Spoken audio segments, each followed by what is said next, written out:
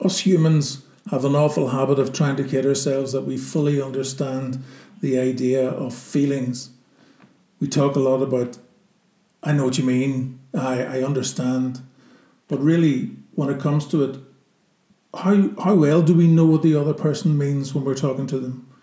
How well do we really fully understand? Looking at the bigger picture, looking at some of the disasters that are happening or have happened recently in the global context, like the earthquakes in Turkey or the war in the Ukraine, and we can sit back and watch the media feed and say, "Oh, that must be awful." Trying to in some way describe casually what it must feel like to live in a world that has been literally turned upside down, where your home is gone, your family have died or are injured, there's no food, there's no water, there's nothing, and yet we kid ourselves that we in some way would maybe partly understand what's going on. Maybe there's a mechanism to disguise how we would feel if we were being truthful, how much fear that would evoke. Immediately brought to mind the Bush administration and their abject failure to deal with the Hurricane Katrina and how well people deal with crisis when they're thrown at them. It's a roundabout way of trying to introduce the notion of empathy. And in the context of sales, empathy is hugely important. Yet some of us fail to recognize that, some of us struggle to deal with it, and others simply just don't believe it. So what I'm going to talk to you about in this podcast is about the importance of empathy in sales, and I can't really do that without referencing Daniel Goleman's book, Emotional Intelligence, which was published way back in 1995 but has sold well over 5 million copies. It's been a bestseller in every list that's of any way significant, including the New York Times list. I've read it a few years ago, and I would do some sessions with it with clients where I feel it's relevant, and in sales it's relevant in every single case. So I'd like to begin by giving you a quote from the book. Empathy is the capacity for knowing how someone else is feeling and for sensing what they might be thinking. It is the foundation for intimacy and close relationships and essential for effective functioning in any situation that requires working with others, whether in business, education, politics, or personal affairs. That quote from the book really sums up an excellent definition of empathy, and the core of Goleman's book is that IQ alone is not enough to determine success, and he would argue very, very convincingly that EQ, or emotional intelligence, is more significant when it comes to plotting a path for success. And so you look at the final line, whether in business, education, politics, or personal affairs, being empathetic to the needs of the other person will help you cultivate better relationships, reduce the conflict, and get you to the position of win-win for everybody. So let's try and pivot that into the sales context. Empathy in sales is crucial. Anybody who is successful in sales has a thorough understanding of themselves insofar as they are self-aware of their own emotional behaviour, but they are also able to understand and manage the behaviour of other people. So the book, Emotional Intelligence, is broken down into 3 sections. The first part gives an overview of emotional intelligence, including history and the scientific basis. Goleman presents a fairly compelling evidence to support his argument that emotional intelligence is more significant than IQ in predicting success. The second part explores the 5 components of emotional intelligence: self-awareness, self-regulation, motivation, empathy, and social skills, and the contribution that they make to success. And then the third part of the book examines the applications of emotional intelligence in the different areas of life, relationships, education, and the workplace. And I want to specifically talk about the workplace. And the first thing that you kind of need to understand is that I use the example of the journey of 1,000 miles begins with the first step. I don't think it begins with the first step. I think it begins with awareness, and I think everything begins with awareness.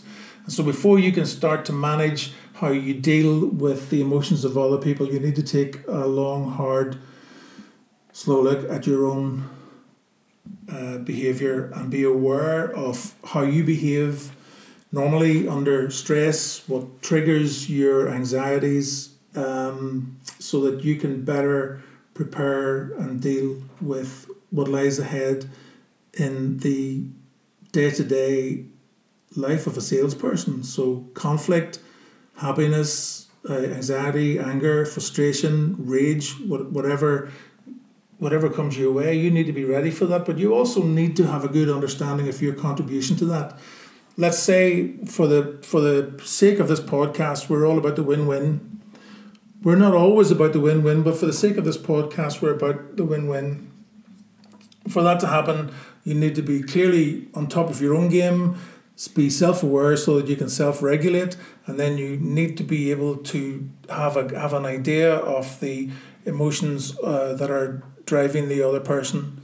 In previous episodes, I've talked about the difference between position and interest in a negotiation, where the position will be yes, no, or maybe, and the interest is the motivator behind the yes, no, or maybe. And your salesperson's world is made so much better if you are able to get an understanding of what's motivating the actions and decisions of the person you are trying to trade with. Another thing that I think is really, really important is the idea of listening. Everybody talks about empathetic listening, but how many of us are actually really engaged in it? Active listening and empathetic listening is so important in sales. It's not about listening to respond. It's about listening to understand, and more often than not, it's about what the person doesn't say as to what they do say. That's really, really important. Which takes you back into face-to-face meetings and takes you back into communicating all the time on emails or texts or on phone calls, where you miss the non-verbal communication, eyes up to the left, eyes down to the right, folded arms, crossed legs, whatever it is. You don't have to be a scientist in that field to get a good sense of what objections that the person is physically presenting to you when you're negotiating with them. Empathy also leads to a better way to understand the needs of the other person. Of course, this is all predicated on the idea that you want to improve your relationships and enhance your skills.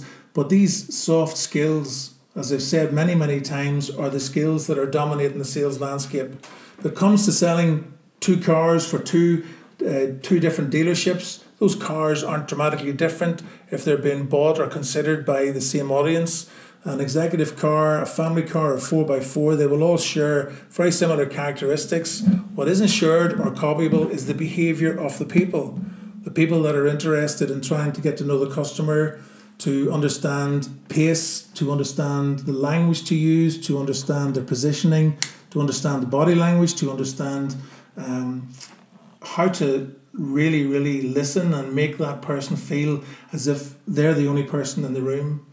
And you can't talk about that being natural. That's not naturally born. Some of it is. Some of it might be impacted on your environment and the soft skills of your parents or your peers or those people that you've worked with for a long time. But it's something that can be trained and something that can be upskilled. And I definitely recommend that you go and buy the book. I would definitely recommend you go and take a look at some of his work on the TED Talks. I would also say you go and Google some of his speeches and how he approaches things on YouTube, because he has a because he's the author of it. He didn't invent emotional intelligence, but he's the author of his book. And in 1995, this was very, very pioneering. I believe there were two other American guys, psychologists, who had come up with the idea in the first place. But it's not really any secret sauce. I've been working with customers who always talk about the importance of trying to see the picture in the other person's head.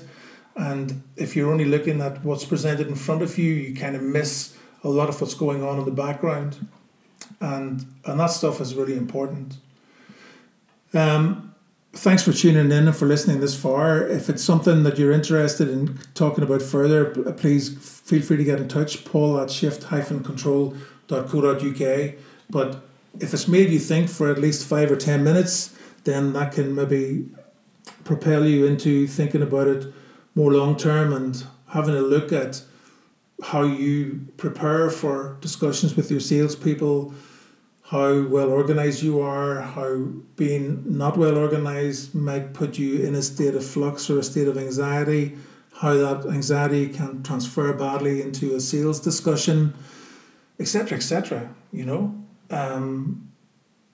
Holding the mirror up is a really important thing to be able to do. It takes a lot of confidence and a lot of courage to do it. It's not really easy for a lot of people, but if you really want to improve what you're doing in sales and negotiation in particular, then it's a really good place to start.